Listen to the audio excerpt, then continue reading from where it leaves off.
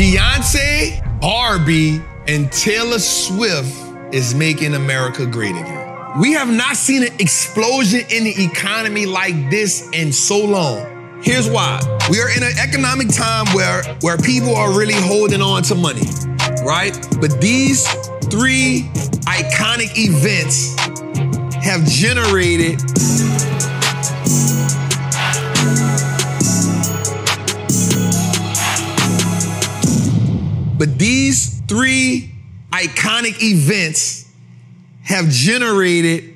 $8.5 billion we talking Taylor Swift, Beyonce, and Barbie have stimulated the economy. That's crazy. Why? Because America is a what? Consumer economy. The more people are spending money, the more the economy booms. Taylor Swift, Barbie, and Beyonce. BBT. Now watch this, Jose. Here's the bad part about that. If you took credit card spending away, the economy would fall. You know why? Because watch this. 76% of Americans have depleted their savings and they're living off the credit card. You take the credit card away, people are in trouble. I know people that have been to 4 Beyonce concerts. I ain't mad at you though. Like, get your bag, B. Like, one thing about me, bro, I don't get mad at people for spending their money. You spend your money how you want to spend your money, but just know, just know, when you... I'm in a bind, Nate. Some other time. Just know, B ain't bailing you out. When you in a bind, Taylor Swift ain't bailing you out. One is enough. Look, listen, I looked at the tickets, Jose. There's a part in the thing called the Renaissance Concert. It's the middle of the B got to be the greatest entertainer next to Tina Turner and Michael Jackson, entertainer-wise. I ain't talking about like dancer or nothing. I'm talking about like for what she could bring out. Michael Jackson, Tina Turner? Tina Turner was savage. We don't give Tina her props. Bro, she was 70, packing the stadium. Man, shout out to Tina Turner. Club Renaissance, that's the name of it. It's a whole little, like about 2,500 to 3,000. It's a club, like no seats. They got a bar. You just turned up. I say be cold-blooded. Then she got another section called the Beehive section. Bro, she cold-blooded at marketing. All right, so watch this. Here's what I just learned. I learned that the marijuana industry is the 6th largest money market in the economy. So number 1 is corn, number 2 is soybeans, number 3 is hay, number 4 is wheat, number 5 is cotton, and number 6 is marijuana. Crops with the biggest wholesale harvest value in the U.S. in 2022 in billions: corn, soybeans, hay, wheat, cotton, and marijuana. So here's my thing about marijuana, Jose. I think it's gonna be a hard time legalizing it all the way around the board if you're a stock owner. So you can sell it, like there's a lot of the legal, like the joints popping up where you can sell it for whatever purposes. But here's what I be thinking. If you legalize it all the way around the board on the federal level, what happens to the people in jail what happens to the people who went to prison for marijuana? You gotta let them out. And I think that's the sole reason why I don't think marijuana stocks gonna ever do what we think they're gonna do. Since 2018, at least to 2016, we've been like, yo, marijuana stocks. They go through a segment where they'll pop for a little bit, but they never really like run. And I think we need to like give up on that. I don't think that's ever gonna come into fruition like we think it is. Not from the stock perspective. I think that is too much tied into it.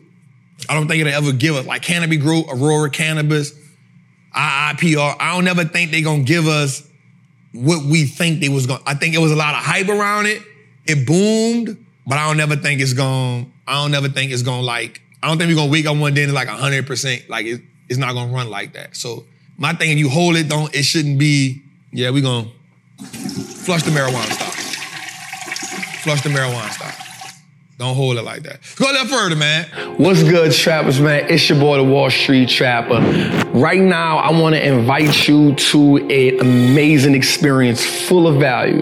That is my community, Trappers Anonymous. It's 100% the greatest fundamental investing community on the market.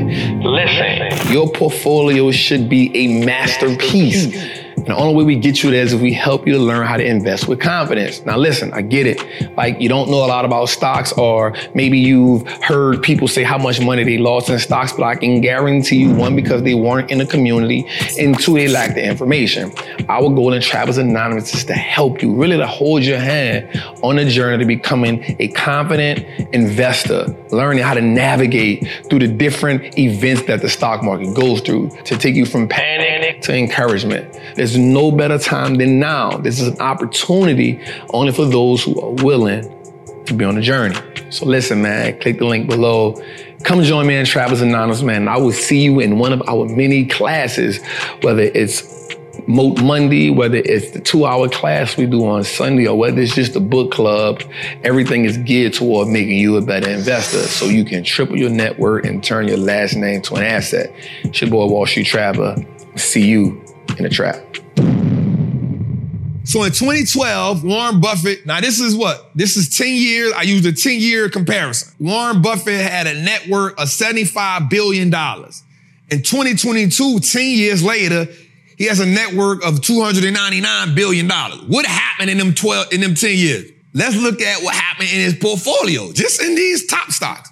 So at one point, Wells Fargo, in 2012, Wells Fargo, Coca-Cola, IBM was his big three. That was his big three. In 2022, it's Apple, Bank of America, Chevron. So out the gate in a 10-year time span, he done reorganized his top three. His top four, he got Coca-Cola, and over here he had Amex, but then he went Apple, Bank of America, Chevron, Coca-Cola. In 2012, he was Wells Fargo, Coca-Cola, IBM, Amex, others. Now, this is the greatest investor of all time, right? Now, I'm not saying he don't still own Coca-Cola, he don't still own IBM, but he switched positions. American Express is down to 7.5%, and at one point he had it 11%. What is he doing, y'all? He's moving and altering. That's what you got to do. You got to be willing to pay attention to the game and say, okay, it's time to move. It's time to pivot.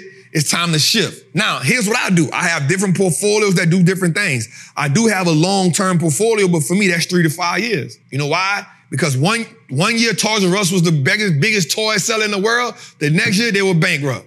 That happened in a 2-year time span. It went from, I don't want to grow up, I'm a Toys R Us kid, to, I don't see no more giraffe commercials. Gone.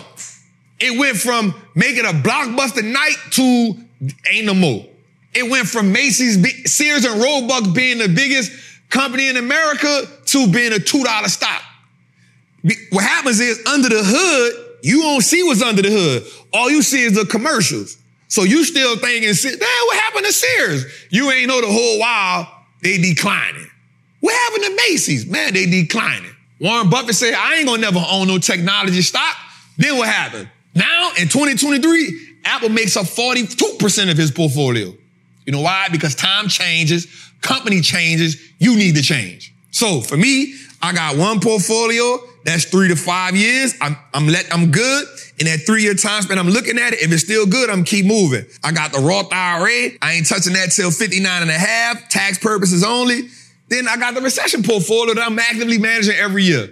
And then I got the options portfolio. Then I got the dividend portfolio that we're going to start building. You feel me? Every portfolio has to have a different identity. Golly, man.